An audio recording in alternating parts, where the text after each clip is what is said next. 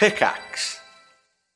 Hi, I'm Daniel, founder of Pretty Litter. Cats and cat owners deserve better than any old-fashioned litter. That's why I teamed up with scientists and veterinarians to create Pretty Litter. Its innovative crystal formula has superior odor control and weighs up to 80% less than clay litter. Pretty Litter even monitors health by changing colors to help detect early signs of potential illness. It's the world's smartest kitty litter. Go to prettylitter.com and use code SPOTIFY for 20% off your first order and a free cat toy. Terms and conditions apply. See site for details. If you're an athlete, you know the greatest motivator of all is the fear of letting your teammates down. After all, a team is only as good as its weakest link. So you owe it to those wearing the same jersey as you to be your best every time you step on the field. That's why there's no vape in team. When you vape, you can expose your lungs to toxic chemicals that can damage your lungs. If you're a step behind, the team's a step behind. Brought to you by The Real Cost and the FDA.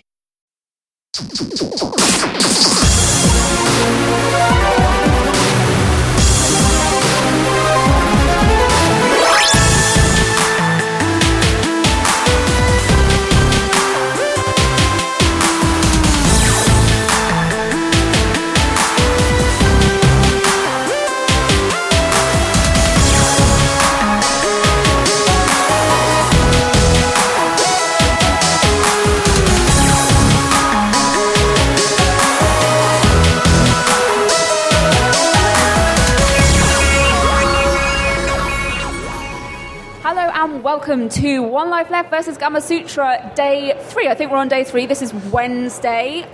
We are back in Moscone North, and today it is a lot more busy because today's the expo's opened. Have you had a chance to look around the expo? Not yet. You? Not yet. I had a meeting drop out this morning, so I wandered around the expo for. Now, as you know, I'm a fan of virtual reality, right? Yep. I cannot believe what is going on in there. It is ridiculous. I think somebody's joking. First of all, almost every stand is VR, okay? Almost every stand has some form of VR. And if it doesn't have, if it's not VR, it's got peripherals or things that you can do in VR. I saw a man bouncing a baseball. Do you bounce baseballs? I don't think so. I'm not an American man. We should. No, basketball. Okay, basketball. Sorry, no, you're absolutely right. Yeah. And there was a man wearing Oculus glasses, and then there was a man stood opposite him with the white dots you get from motion capture, and he was throwing a real-life basketball at him that he caught in VR, which just seemed to sort of overcomplicate basketball. Do you know, if you wanted to throw it at someone, then you go around the other, and then there's that. What's that thing that you can walk in VR without actually walking? Oh, that's stupid. Stupid. Yeah, exactly. You have to wear the special shoes. Yeah, the dumb shoes. Yeah, and that's not the solution. It's just full of people. Honestly, there were like maybe eight of them all doing it at the same time, and it just struck me that that bit in the Matrix with the big reveal that everybody's plugged into it. That's what it looks like in there. Yeah. That said, though, I went on one good thing. There is a suspended chair, which I think in other circumstances could be considered like a sexy chair. A sexy chair. And it has two pulley things. You put Oculus on you, and it's got fans opposite you, and you're flying around in a jet-powered parachute thing, shooting missiles at vehicles. Thoroughly enjoyed it. So we should probably introduce ourselves before we get going. So we are One Life Left. We're a video game radio show and podcast from the UK. Let's say we're the best and favourite. We broadcast on Resonance 104.4 FM. And we are joined today by Gamasutra, by Brian Francis. Yeah, thank you. Hi, I'm Brian. I write on Gamasutra, and I work with GDC. So I work for many people here at the show. You're bringing the kind of gravitas, the interesting questions. You're going to really cut through to the heart of things while we just talk about sexy chairs. I hope so. That's what I try to do every day on the site. But sometimes you have to ask people, why does your game involve sucking on a vacuum cleaner? And there's no nice way to put it. That game is here at the show, by the way, at the Alt-Control GDC booth. It's sucking on the vacuum cleaner and licking on the frozen lollies. Crikey, hygiene is a real issue then. Surely, how do they deal with sucking on a vacuum cleaner? I wonder what the people coming down the escalator that just overheard the end of that sentence think. So what have you two been up to? Oh, this and that. No, I haven't had any experiences with games where I feel like my hygiene has been compromised yet. So, I mean, that's something. Steve, what have you been up to? Well, last night I played a game with a very, very interesting controller. Oh, yeah. We'll talk about that later in the show. Okay. And also, I went to a restaurant where I had macaroni cheese on pizza. What? Where are we? America. Great. So all throughout the show, we'll be grabbing people who are here at GDC to talk, to attend, to show stuff, to #network. And we have our first guest here with us today. Is that me? That's you. Oh, that's me. Please Okay. introduce yourself. I'm Tommy Refness. I make things. You make things. Yeah. Any things? I made Super Meat Boy. Did you? Yeah. Congratulations. Like a million fucking years ago. But yeah. Right. Yeah. Oh, can I cuss on this thing? Yeah, by all means. Okay, because I don't know, because here in America we don't like that. You can show people being shot in the face, but you can't cuss. Okay. Yeah, so. In the UK, it's almost exactly the opposite. People will swear so hard, but you shoot them, they get really mad. Yeah. See, that's not how we do stuff in I America. think people all over the world get mad when you shoot them. Yeah, well, only temporarily. Depends on where you shoot them. You're a man that cusses, so I Every once in a while, only when that's it's what you were appropriate. looking for when you made Super Meat Boy, was it? A game that would make people cuss? No, No? I was just looking for something to do. Yeah. Having done Super Meat Boy then, what have you been up to since then? A lot of stuff that's probably never going to come out. Because that's how it works. Okay. Yeah. How close has any of it come to coming out? Some of it's very close, but it's probably still not going to come out. Do you find it useful to know that stuff might not come out? So you can does it make you feel a little freer? Or? No, it makes me feel angry. I'm so sorry. But no, it makes you want to stop working on those things and work on other things, which I have done. So, Do you feel like you have quite a good process for going, you get to a point where you just go, that's it, I'm done with this, I need to move on? well, with the circumstances surrounding why the stuff isn't coming out, it was a little more difficult because it was more, you try, and then at one point you just have to go, this isn't going to work. So, that's, What if we cathartically just released all that stuff today? Yeah, you can't, though. I mean, one of them's terrible. okay, that's okay. Yeah. We're comfortable with terrible. And the other one, I don't want to. So. Okay.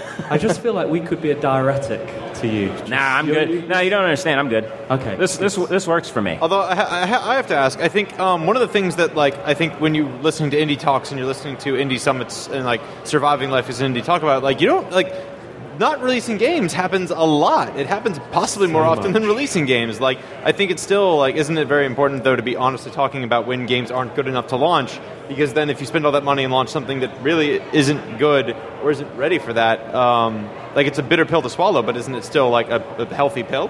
Yeah, no, you have to be honest with yourself. When something's terrible, you have to go, this is terrible, and you can't sit there and go, oh, well, if we do this or if we add that, it'll be better, because that's not how shit works. Yeah, I'm not releasing games quite often, and you've spent your whole life... I mean, nearly 31 years not releasing games, so, and I'm hoping to keep that one up. And you feel pretty happy, don't you? I am feeling content right now. There you go. You don't have to release games to be happy. So what brings you to GDC? I had a talk. What was your talk about? I did an indie soapbox talk about imposter syndrome. Everybody wanted me to do something funny, but I didn't.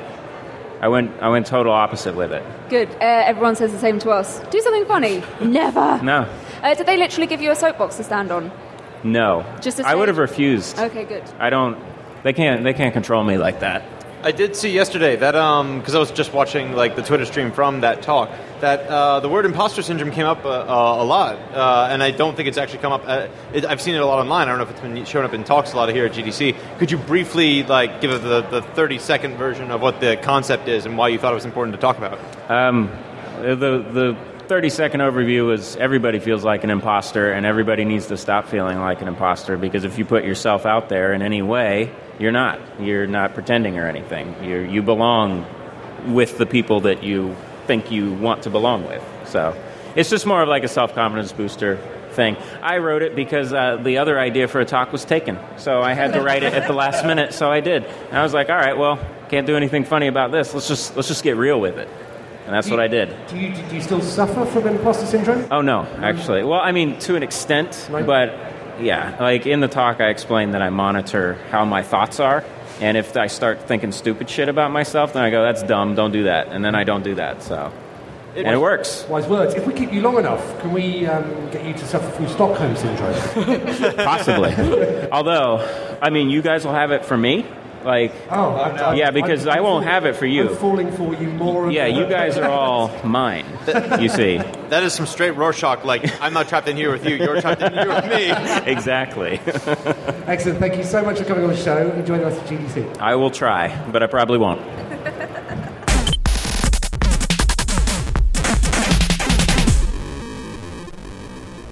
Welcome back to One Life Left at GDC. Gamasutra joining us to dissect the goings-on at this, the world's premier gaming conference. Simon, how's your imposter syndrome going? Just talk over it, keep talking. I tell you what, I was suffering from technology syndrome earlier. So I mentioned the virtual reality stuff. I saw earlier as well eye tracking. Have you played a game with eye tracking? I have, yes. Isn't it weird? It's very weird. There's this new, it was about $90 I think they're selling it for at the show, and you have to calibrate it by looking at dots, and then when you're playing the game itself, it sort of focuses on where you're looking. Do you want games to do that? No, I don't want anyone to know where I'm looking. Seems very odd, yeah. Do we think this is going to be big next year? Well, I mean, the place I've used it is for creating accessible games because, you know, it allows people access to experiences they couldn't normally, you know, access. I think that's absolutely great. I completely agree. Personally, I don't want anyone to track my pupils. But they're such nice pupils, Steve. Yeah, but they've got it in the Division and stuff like that. It's just really weird. Really weird. I just think it's funny that you're talking about they're using like a calibration technique that's literally as old, if not older, than Halo. Look up at like the shiny lights through the fancy new technology. Yeah. I'll be interested to see whether, like I say, they are back next year. As old, if not older than Halo. I am. Thankfully, it's not just us here. We've been joined by some more fantastic guests. Hello, can you please introduce yourselves? Hi, I'm Kerry Turner. I make games. I teach people to make games, and now I work for Unity, also teaching people to make games. I'm Ryan Burrell. I'm the Chief Science Officer for the Indie Mega Booth, which is essentially that. We're running a showcase over here at GDC of 15 hot up-and-coming indie games, and it's up on the 3rd floor at West Hall. Nice. Kerry, hi. Congratulations. Oh, thanks, guys. Can you tell us a bit more about how that all came about? Because obviously you've been doing Make Play Code for a while now. Yeah, sure. About a year and a bit ago, I founded a small organisation called Make Play Code, where we teach game development taster courses for women, sort of little 6-week courses to make a game, just with a focus on demystifying it a bit and opening people's eyes to it as a creative practice. So not like, here's your new career, just like, pick up a guitar and see if you like this sort of noise you can make with it, sort of thing. So I've run about a year's worth of courses in that. That's been going really well. We've had like 60 students. I was going to say 60 happy students. They're probably happy. They looked happy. And sort of off the back of that, I applied for a role with Unity, teaching people to use Unity. Yeah, I think that's what I'm doing. It's my 3rd day. I think that's what I'm jet lagged. I'm thousands of miles from home. I believe I understand what my new job is. Don't quote me on it. And so how does that fit in with making games? Are you still able to do that? Yes. Yeah. I will continue to make my own games, do a bit of freelance on the side. It won't affect Make Play Code at all. That's going to remain independent and separate. So I'm still me. I just do something else during the day. Ryan, what does a Chief Science Officer do? Well, I handle our website for the Mega Booth and a lot of our kind of back-end technology, limited company business stuff, and I basically hold a lot of the keys and the passwords, and then I help with the curation that we do for each of our events. So you're correct me if I'm wrong. You're with the Mega Booth. The Mega Booth has the Star Trek themed UI or layout this year, correct? Correct. That has been done by our very talented designer Jess Floyd. So you're the chief science officer of a ship, if you will, that has these very LIRR, very inspired design. Are you like trying to be Geordie LaForge right now? Chief science officer. I'm admitting to nothing because of copyright issues. True. So a happy coincidence. So, working with the Indie Mega Booth must be a dream, right? You just get to play cool games all day, forever. I'm not going to lie, that is probably my favorite part. It's a very daunting task to get. We tend to get somewhere around like 300 to maybe more submissions every time we do an event. And it's so much fun to go through and play each of those and see brand new stuff that you have no idea what's happening with it. And just see really cool things that are going on. Our audience back in the UK is a very, very broad audience, not necessarily a gaming audience, but they're interested in these fringes of the medium in which we work. If you had to recommend a couple of the Indie Mega Booth games to people who don't necessarily play games, what would you recommend? Oh man, that's a really okay. So there's one in particular that we have this time around, and I really hate. This is not my favorite. I'm not playing favorites, but based on your criteria, it's called Elsinore, and it is you are essentially replaying Hamlet in a time loop to try and affect the outcome of it. So it's a thing that it's not a gamer's game, whatever the heck that means, but it's very interesting kind of thing. I actually saw this game yesterday, and I'm actually also very excited about this one because it makes so much. It's like they picked a Shakespeare game and they picked the right play because this is a play that is fundamentally about like no one has the right information, and that's why all the mistakes, and that's why it's the pinnacle tragedy that keeps getting taught in American high schools.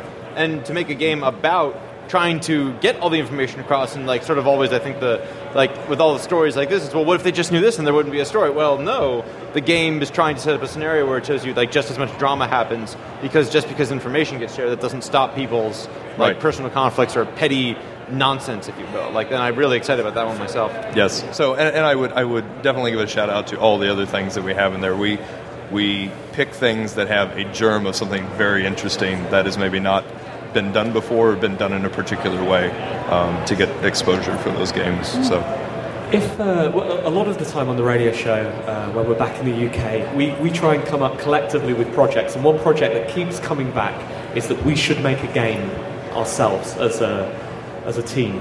The radio show. I feel right now we've got like a pretty good team here to help us out. Like Terry, you could teach us how to do that. Ryan, you could give us some inside track onto which game we should be making. So Kerry, I mean, do you set your do you set tasks for your students?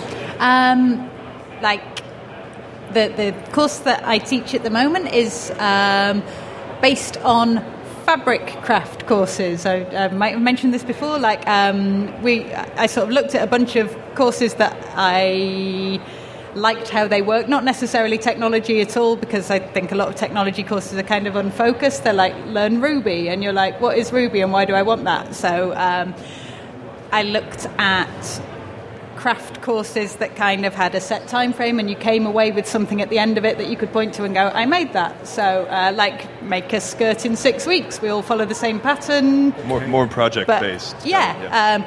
But you pick the colour of the fabric and you pick the buttons, so we're all sewing a skirt to the same pattern. It's just that yours will be uniquely yours and you can look at it at the end. So yeah, we do set them a project, but we're all making it together and they can all put their own spin on it. Okay, but so could we suggest a project? Because essentially we are... Oh, would you like to commission something? Something based around 3 characters. Handsome characters. Handsome, witty characters. And then Ryan, how would what's the best way to attract your attention then? If we were up against 300 other games, is there anything that people can do to make sure they stand out?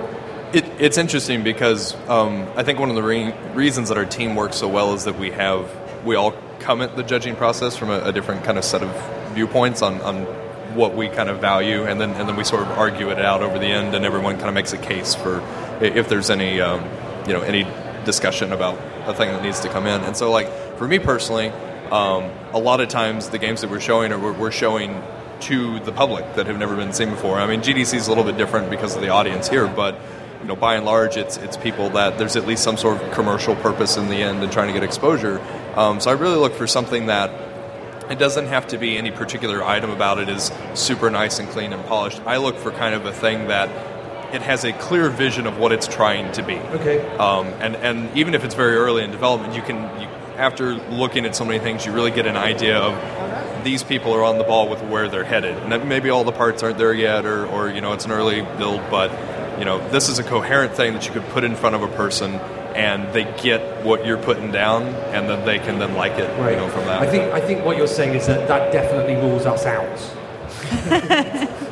I don't think that's the case, because I think I've seen all sorts of stuff that are, what we kind of lately have been referring to as like triple I kind of games that are super high production quality, and to other stuff that is very much not, but it's more the idea of what it's trying to convey. Okay. So I don't know. You could do a fun kind of choose your own narrative thing, where each of you have a pool of options of what you're saying, and that's going to affect the outcome of the ratings of the show at the end. Yeah, the thing is, I constantly feel when we're doing this that I do have a pool of options of things to say, and there are no right answers. So yeah, that sounds like an indie art game, doesn't it? Yeah. Thanks so much, both of you, for coming on the show. Where can people who want to follow what you're up to find you? For Indie Megabooth, indiemegabooth.com. It's at Indie Megabooth on Twitter. We're pretty active on there. We're always following up with people we've had in the showcase before. Lots of cool stuff has come out of our group of people, and so, yeah, those are probably the best options. And to find out more about Make Play Code, we're on Twitter. That's Make Play Code. And me, the human being, I'm also on Twitter. I go by Really Fancy. Okay, thanks, guys. Thank you.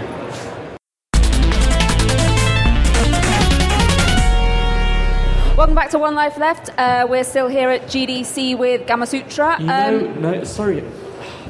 Sorry to interrupt, Anne. Yeah? But you know what we've forgotten so far is our hidden object. Well, no, I was just about to bring that up because, unfortunately, I saw... so this week, we are playing a hidden object game. We had a developer on our first show who set us all the objects to find this week at GDC. So far, out of 10, we've got 2, which isn't great. One of the objects was a pair of pink pants, which I saw walking away as I was in the middle of a chat, so I couldn't run and get a picture of them. But we are looking out for all of these things whilst we're chatting to you.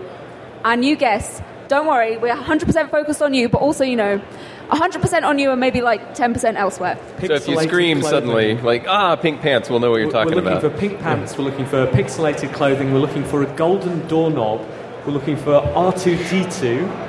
This is Steve's Tinder profile. I've seen BB-8. Is that helpful? No. Only in pink pants. Yeah, so we're looking for all of those things. So just keep an eye out for them. Yes, but we're still here, and we're joined by 2 brand new guests. We're joined by Lee and by Robin. Hello, guys. Can you introduce yourselves, please?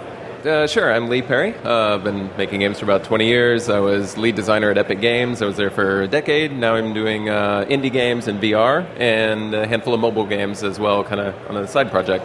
And I'm Robin Jan Storm. I've been making and modding games for about 9 years now. I'm here at GDC to give a talk about level editors and about how they sometimes really suck. Okay, can you tell us about the ways in which level editors suck? Well, it's like... you need to have an editor and you have an engine. Now, the engine might be absolutely amazing, but if you can't just place something simply inside that thing and make it playable, then it's not really a good editor, is it?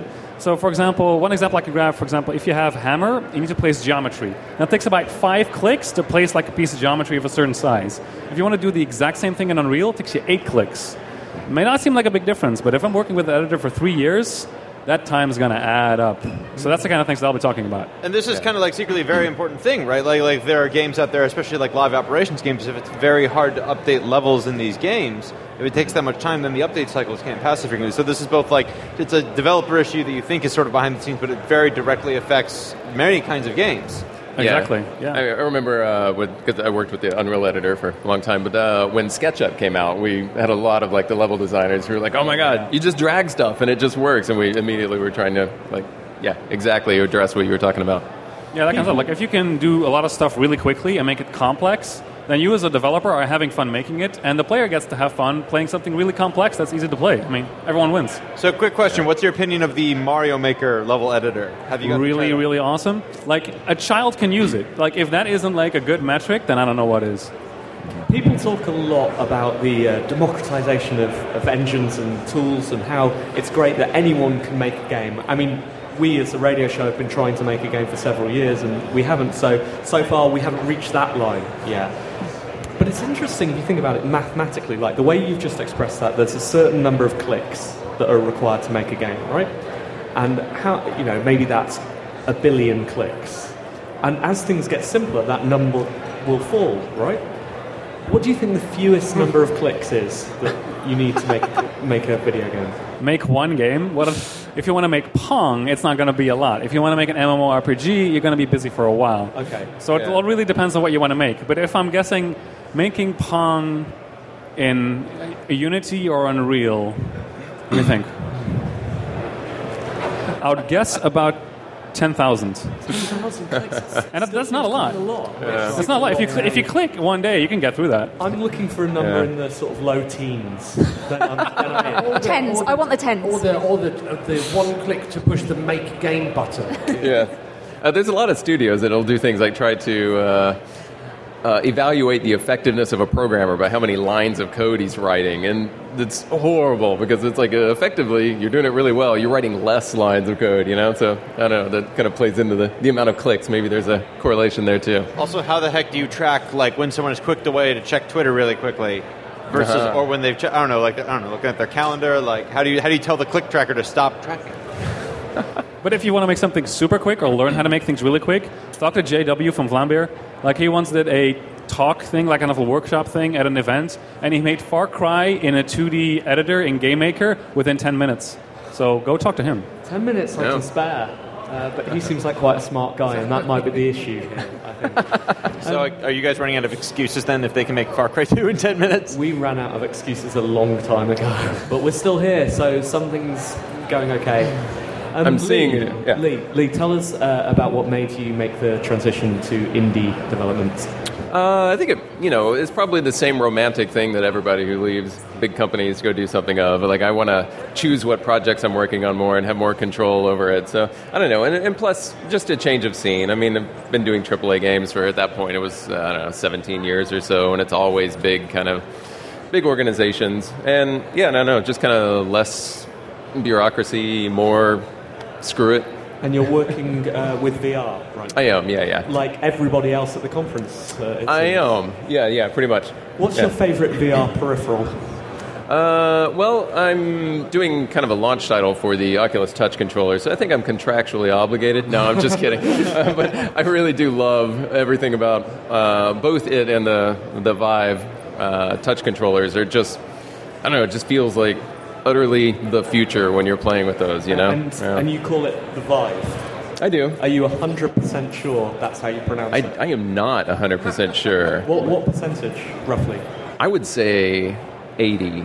80. Am I wrong? Interesting, because that is about... We've been asking guests throughout the show so far to tell us whether it's Vive or Vive. And it has split, I think, maybe about 80-20. Yeah. What? Like it's Vive. It's fine. Like there's no. Who's arguing? Where are they? You sound 100% sure. Yeah, I'm 100% sure it's Vive. Sure? Yes. We all have our own reality, For some of us it's Vive, for some of us it's Vive. You just got to live your life. It's like GIF and GIF. No, it's GIF. What if you are a French Canadian? Well, that's if you speak French, everything's different. Okay. So you're 100% certain that it's called the Vive? No. I just want to really point out for those listening at home that Robin's face was the most incredulous. I think we actually surprised him more than anything else he'll see at GDC. He was like, no, no. What the hell is wrong with you? Do you think this conference will still have as much VR in it 2 years from now? Or will it have more? I don't know. I mean, it's very cyclical for all these topics. 2 years ago it was how to get grandmas to buy hats from you for $1. And, 2 years from that it was how to make mobile games that worked with one button, and I don't know. It's very cyclical. So I mean, those things are still alive and well, but they're not as represented because they're a little more solved, I guess. So maybe it'll taper off. But I've been really surprised with how there's a lot of represented disciplines in this year's GDC. I mean, there's a lot of VR stuff on an individual track, but I don't know. It feels like a really good balance as far as the show for the amount of content that's going on for business and design and new engine tech, etc. What about you, Robin? Are you a VR believer? Yes, I'm absolutely a VR believer. Like I've played budget cuts. That's for me is like the line. Like if you play budget cuts, like, oh yes, VR is going to be able to make fully playable games. Can you explain what that game is? Budget cuts is you can play it at Unity booth. If you're at GDC, go play it there. It's a game in which it's like a stealth game, and you can throw throwing knives at robots that try to kill you, and you're trying to sneak through an office. Okay. It is absolutely amazing. Like this can be like a 45-hour game that I can play continually, no problem. It's so much fun. And could you wear a headset for 45 hours? Well, I'd have to eat, and I'd also have to go to the toilet. So unless there's a really long cord they're going to make for the next version, I think I have to put it off. I'd like to play a game where you get to eat in VR. Yeah, that's the benefit of mobile VR, right? You can use the bathroom in VR. Someone will do a peripheral for that. That will be here next year on the show floor next to the plastic circles and men with slippy shoes are walking on. I think there's a game. The John Wick demo, I think, actually has, you can eat a donut in VR. I swear this is a thing. So you actually eat the donuts? I mean, the donut doesn't, the actual digestive process of you, the human being in this world, but the job simulator. Up to your face. Job simulator has the UI is eating donuts, and to exit the game, you eat the exit burrito. It's brilliant. But you it's don't so good. actually eat. Okay, well, yeah. This is garbage. This is garbage. You're right. Actually, this is really interesting because I talked exactly about that exact thing at the speaker lunch today, where someone went, okay, so they did this thing where you put on these headphones that blast music. And then when you eat something like chips, for example, like the crunch that it makes, the sound, is what your brain interprets about how delicious it is. So what you could do is you give someone food and a HMD to put on, and in-game they're eating something different that they're eating in real life. So you would think it's delicious even though it might be disgusting. Yes, you could do that. That's so Matrix. That was literally a Halloween trick from when I was in elementary school. Brilliant, guys. Well, thank you so much for coming on the show. Where can our listeners follow your work? I'm on Twitter at Mr. Lee Perry, and my game is moonstrikevr.com. And you can follow me on Twitter at RYStorm. Thanks, guys.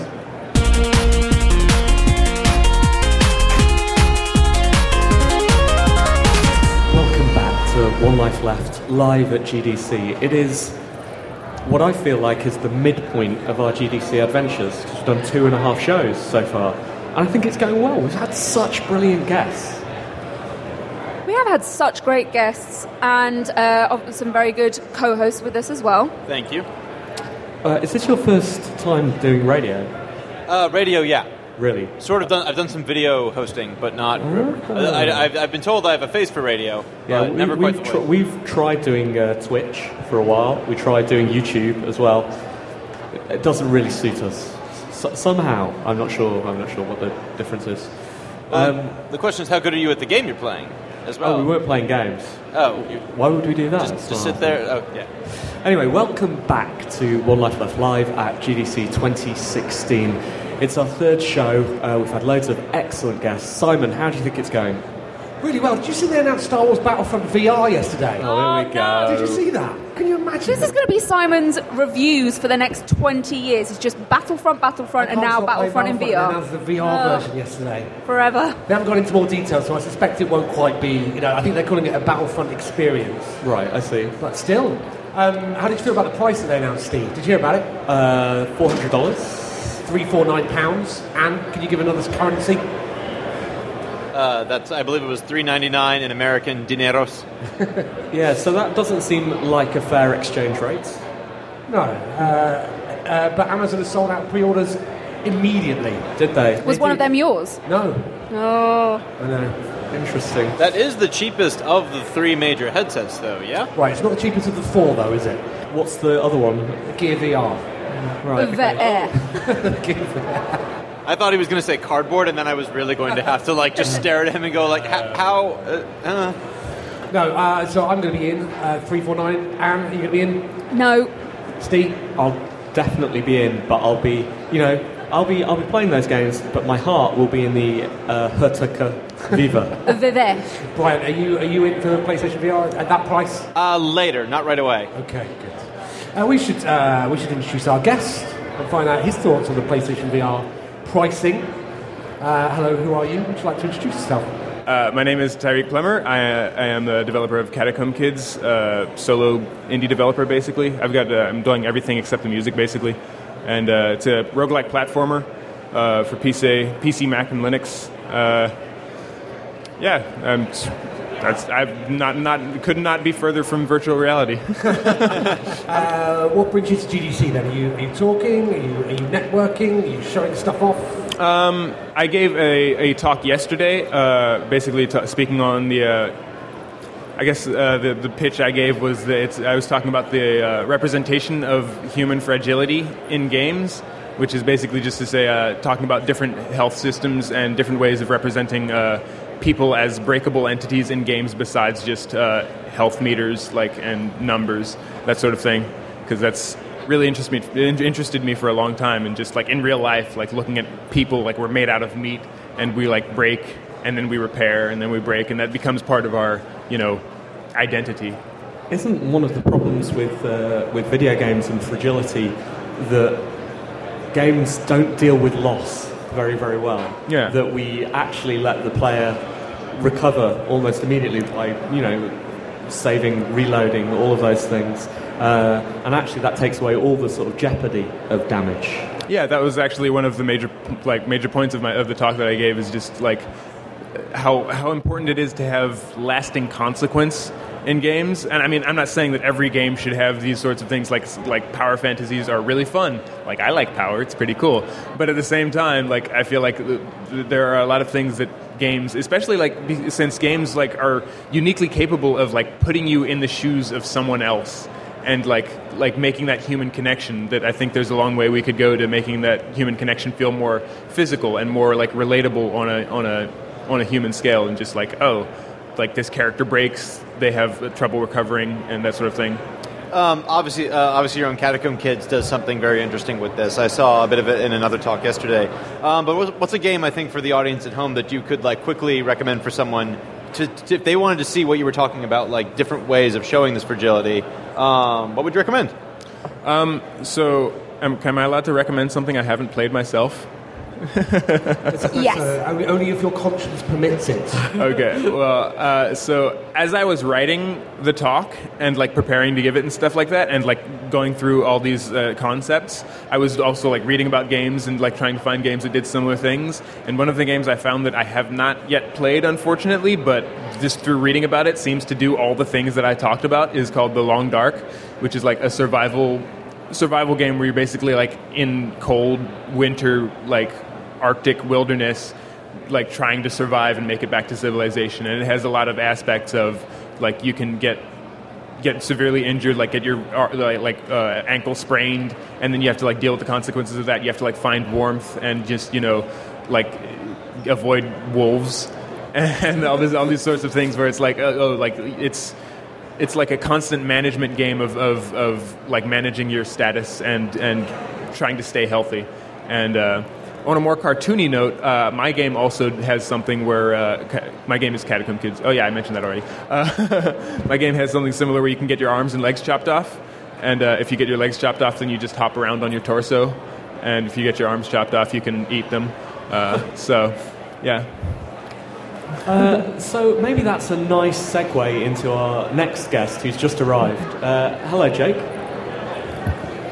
Hello there. How are you doing? I'm doing pretty good. Now I found the place. Well done. Congratulations.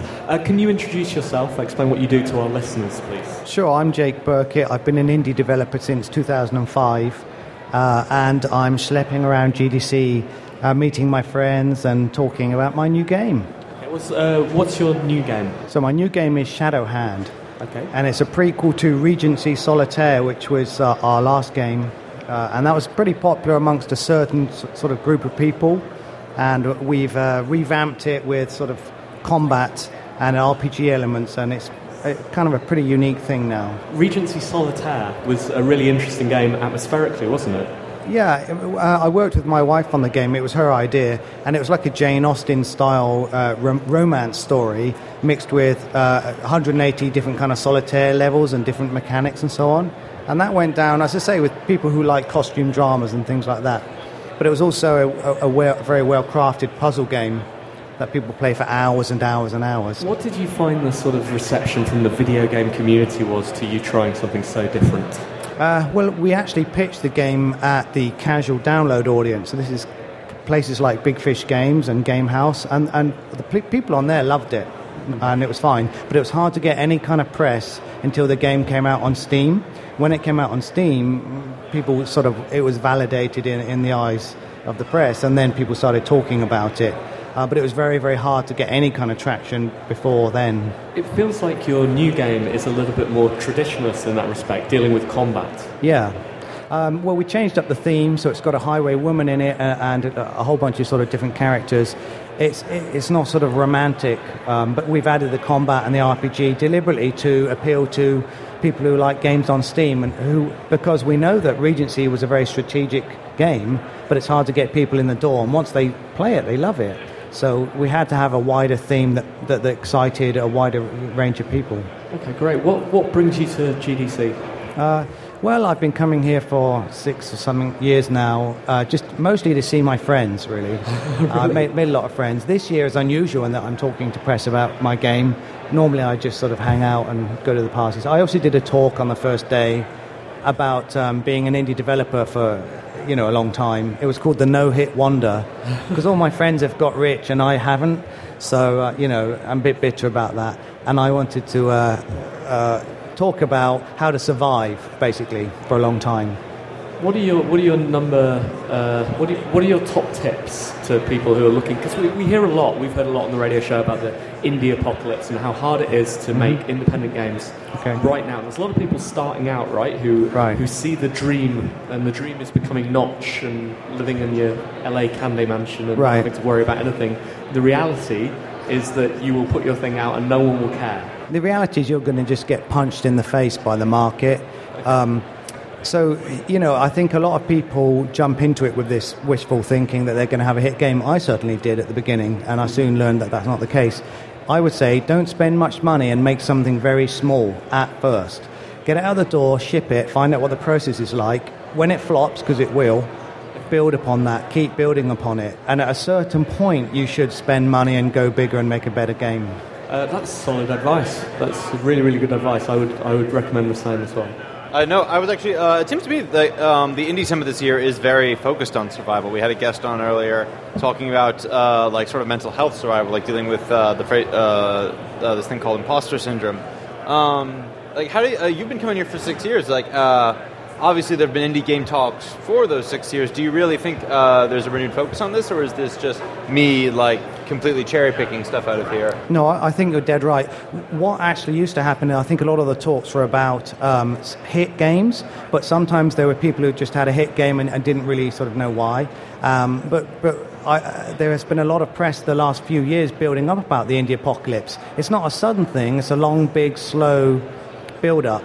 And you've just got to adapt and not bank on your next game being a hit and plan for sustainability to make it through, is my opinion. Tyreek, are you planning for sustainability, or are you banking everything on this? On my current game, no. I'm working with a publisher, Positech Games, who made Democracy 3 and so on. So we're quite prepared for it to flop. I'll scrabble around and survive somehow. If it does great, then great. I won't be the no-hit wonder anymore. What about our other guest? I'm definitely not anticipating an explosion. I've basically... It's been...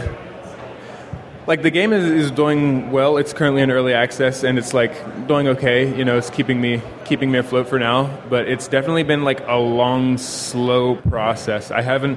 when I first started making this game, I wasn't intending for it to be, a hit or anything like that. So I've just been going into it with the mindset of, I want to just make sure that I'm making this game in a way that will let me keep making it, and not necessarily bank on any explosive success or come out of the door swinging oh yeah, this is going to be the best thing ever. It's I just want to like my current objective is just to be in a position where I can continue making this game and make it as good as I can.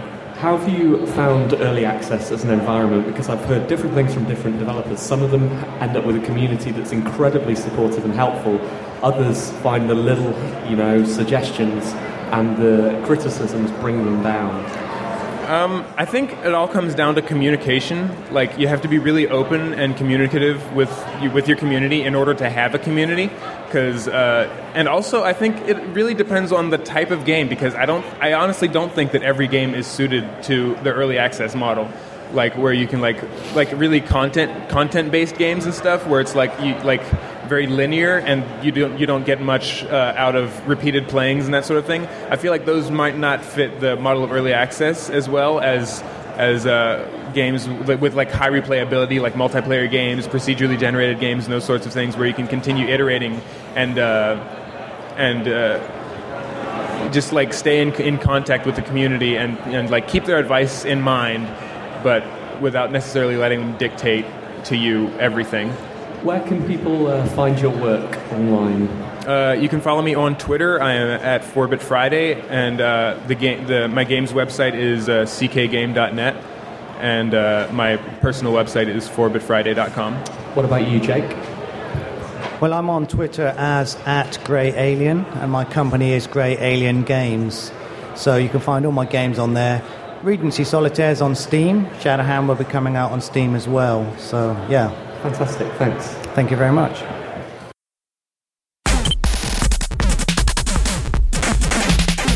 So yesterday, Simon, I went by the old Dutch. Oh yeah. Dropped by the Dutch. Right. How? I got invited to a Dutch games industry party. Okay.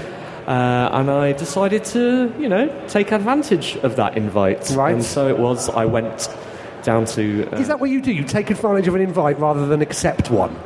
I like to be very clear on what I do. I was there for the booze and the cheese. Right. And there was a lot of both, actually. But also, I played some video games. Okay. That seemed like an appropriate thing to do. And one of the games I played was a game that involved a pillow. A pillow? I've heard about this What, game. an actual physical pillow? Physical pillow. Right. And I played it, really enjoyed it, got chatting to the guys there, and look what's happened. Here they are. I've just seen their name badges. You do what you say on the tin, don't you? Yes, we do. Would you like to introduce yourselves? Yes, my name is Luke. Hello, Luke. We're from Eindhoven, the Netherlands. Hello, Bram. And we make a pillow. We made a pillow controller. You brought the pillow with you? Yes. So I saw you just carrying the pillows around with you, and I thought, do you know what? That is prepared. That's preparation right there. Everyone gets a little bit sleepy at GDC. Sometimes you need to have a nap. But I'm going to pull it up right now. Right. Well, first things first. Are we letting them have this as pillows? Because they look like cushions to me. Oh. What are they? What's the difference between pillow and cushions? I think one's square and one's oblong, and you sort of sit on one and you sleep on the other. Oh, yeah, I can do both on this one. Can you? No worries, yeah. When you're tired enough, it doesn't really matter. Fair enough. You're very, very free and easy with your soft furnishings. You want to try to sleep on it? I'll leave that to listeners. So explain what's going on here then. I've got a cushion stroke pillow. It's got a number 3.1 on it. Is that important? Oh yeah, we got them linked and they're all in the same color, so we don't want them. Okay. Yeah, mixed up. It has two carabiners. Yes, we have a pillow suit, which is kind of like a Teletubby, as you can see here. Right. We plug that on our suit, and then we walk around the floor here. And so people can just approach us and play our games while we're standing there. How do you play it? Well, this is the receiver. This is our laptop. We have our own software. Pretty much, we like to compare it with Steam. It's just software with all your games in it. A launcher. The launcher also works with the pillows, or will work with the pillows. Not right now. What came first, the game idea or the company name? Well, first the company name. It was a university project, the controller, and he made one game with it. And then when he was done with the university, it's my boss. He kind of. Are you concerned that you're pigeonholing yourself, your sort of future output? you can only make pillow games from now on. Well, clearly they're completely content making. I see. Right. Okay. Okay. Sorry. Go on. I was filling time while that was loading up. I'm not sure if you noticed. Well, I'm starting a game right now. This is. You haven't spelled pillow with a W. No, it's brand name. Oh, good branding. Good. It is branding. I Also, love branding. was that URL available? Yes. The one with the W was already taken by adult content. Was it really? So don't go to pillowgames.com with a W. Are you saying that this isn't Without adult the content? W. Because we've had a fair amount of it on the show so far.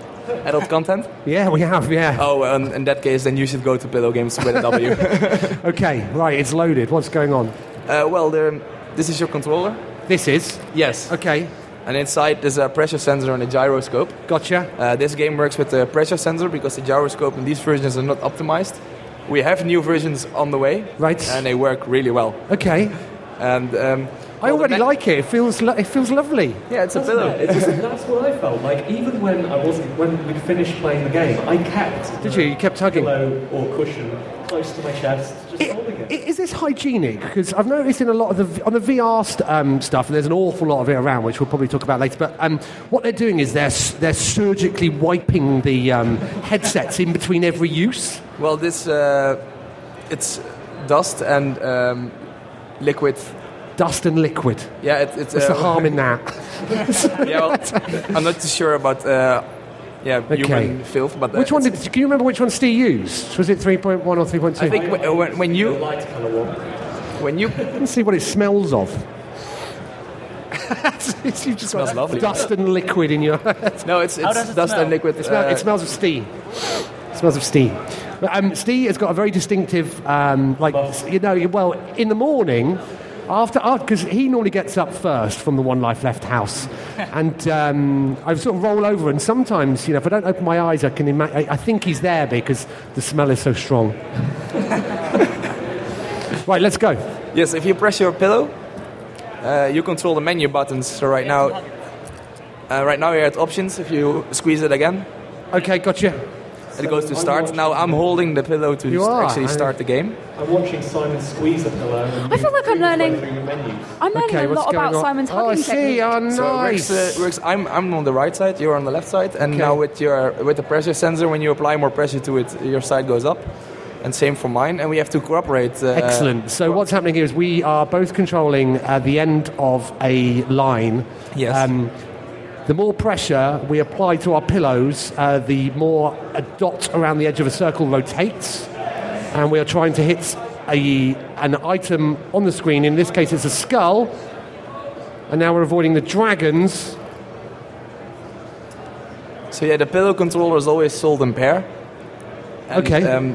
Our games, the games we make, are always based on cooperative gameplay with low violence. I mean, it feels almost like we could leave you here for the rest of the day just hugging. Do you want to try it? Hugging pillows. I would love to try, but I think we've got some more guests lined up to come on. I'm so sorry. We were definitely going to beat the high score there. Where can people that aren't me play this? How can people get we are hold of at Alt Game, Alt Control. Right. It's right here in GDC Play area. Great. And what about those that are listening who aren't at GDC? Who aren't in GDC? Well, you can buy them on our website. Okay. And else we have our own playground in Eindhoven, the Netherlands. So if you're around Eindhoven, please come visit us. That's great. Thanks very much. I'd recommend you give that a good wash. Okay. No more dust and liquids. Thanks for having us. Thank you very much.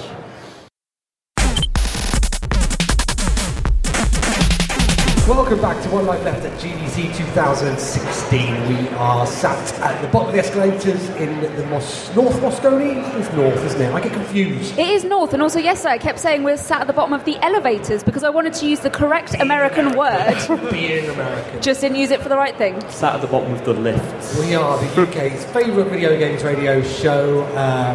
Delighted to be joined by our friends at Gamma Sutra and a couple of new guests. Hello, new guests. Hello. Hello, who are you? I'm Katie. Hello, Katie.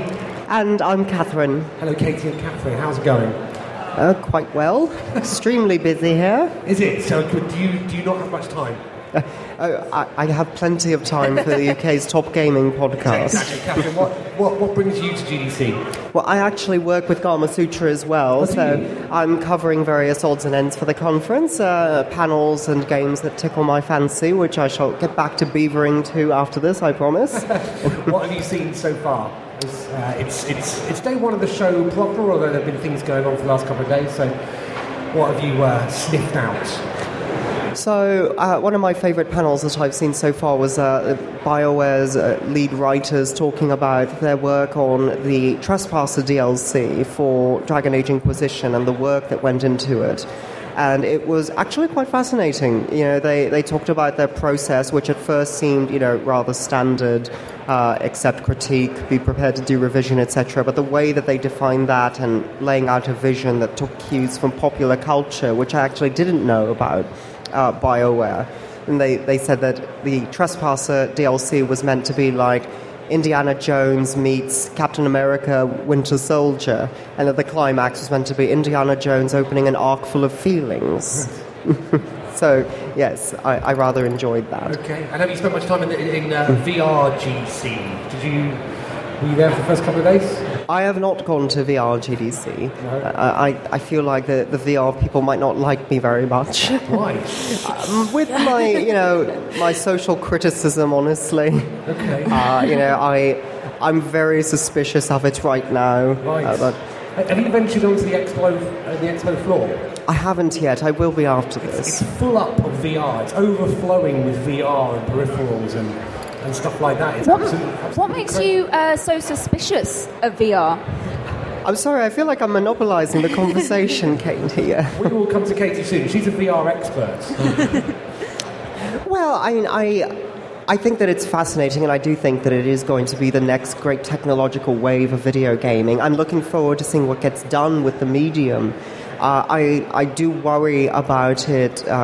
One of the things that I love about video gaming was the sort of classic sense of being able to sit on a couch with all of your friends and have a form of virtual enjoyment that bled over into the physical, or the way that the Wii made motility shared in a way that could be combined with interacting with someone in the physical world right next to you.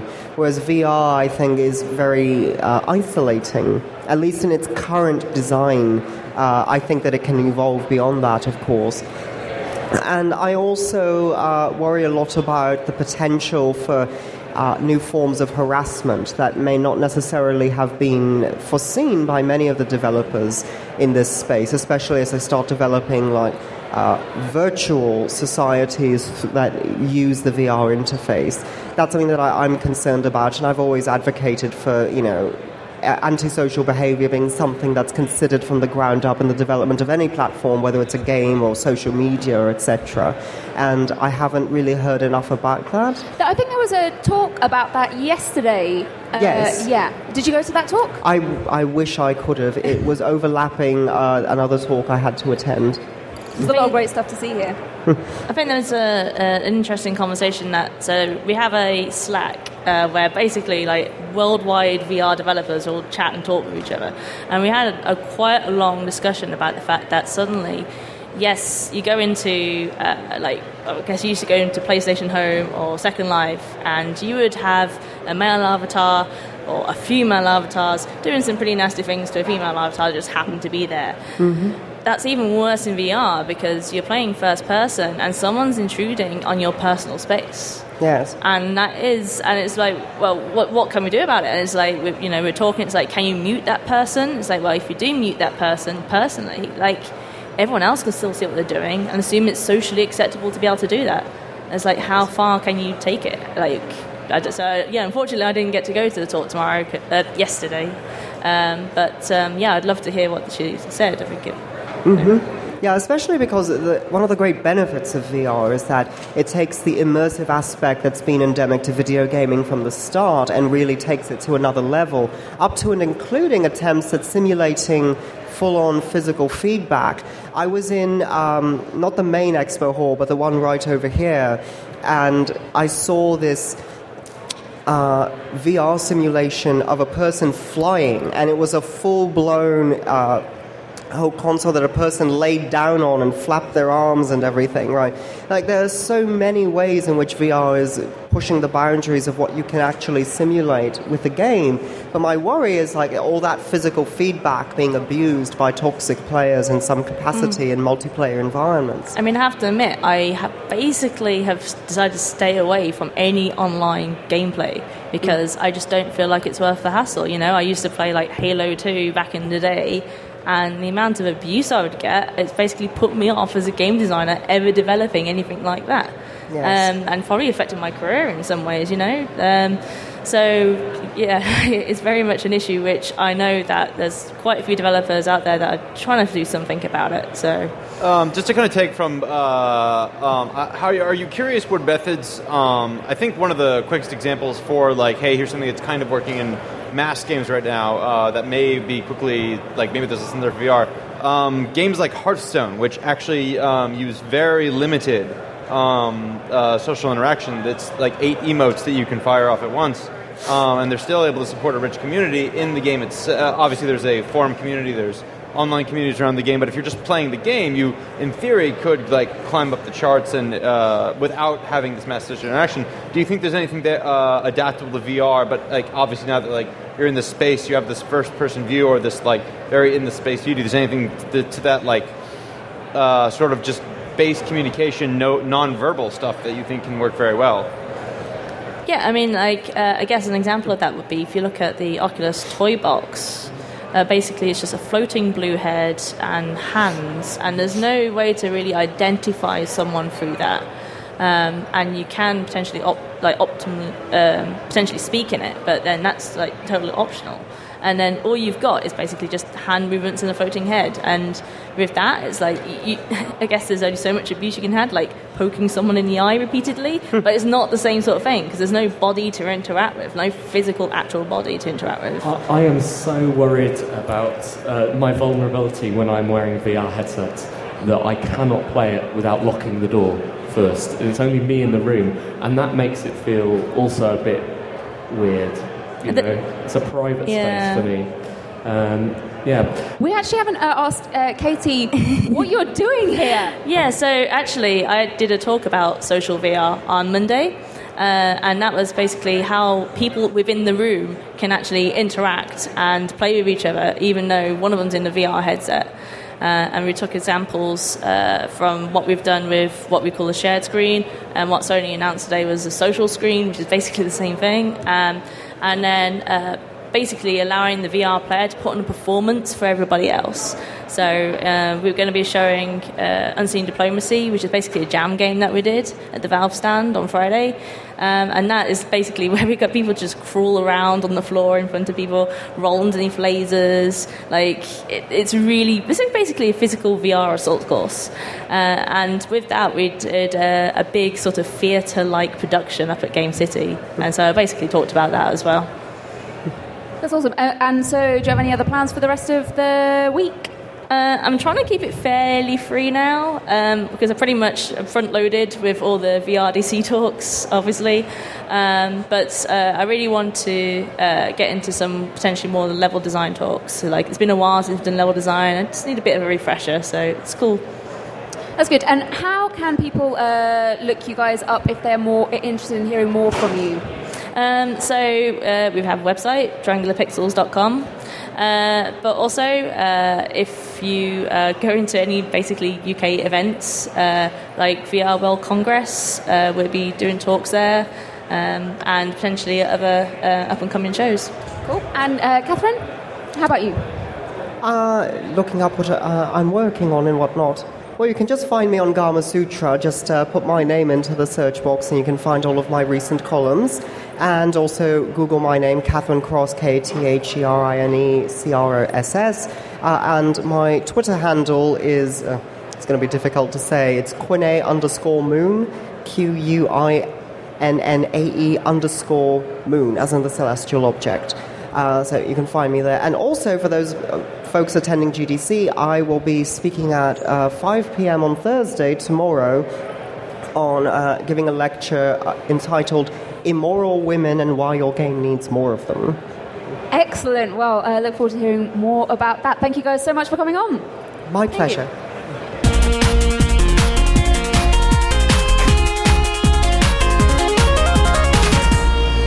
Well, that concludes another One Life Left at GDC. I think it went well. It flew by. It did. Flew by. It did. I think we really have to push on the hidden objects thing. There's a lot on our list. Pirate flag. Okay. Pirate flag, we haven't found that. We need to do some of that work tonight, I think. What are your plans tonight? Tonight I have a dinner with a platform format holder. Nice. I'm going to the Humble Party and the NVIDIA Party. Oh, you're very popular. Yeah, sadly I can't make the Nordic Party. I hope it goes well. Yeah, we'll be at the Nordic Party. We'll be doing our karaoke thing there. It's really exciting. And it will go well. And if it doesn't go well, you'll hear about it on the podcast tomorrow. Looking forward to it. Brian, thank you so much for your help. Thank you. And I should just say, tonight is also the Game Developers Choice Awards and the IGF Awards for 2016. So best of luck. Well, you'll be covering that for us, won't you? Trying to get the scoop down on the show floor. Yes. Up there, the winners will all be going up online. But you can watch the ceremony at twitch.tv/GDC. So you can watch from home if you're here. Head over to the Moscone West Ballroom. And I hope you enjoy the show. Great. We'll be back here tomorrow, same time, same thing. You know how it is by now. Same stuff. Same kind of stuff. Thanks so much for listening. Goodbye. Thank you. Goodbye.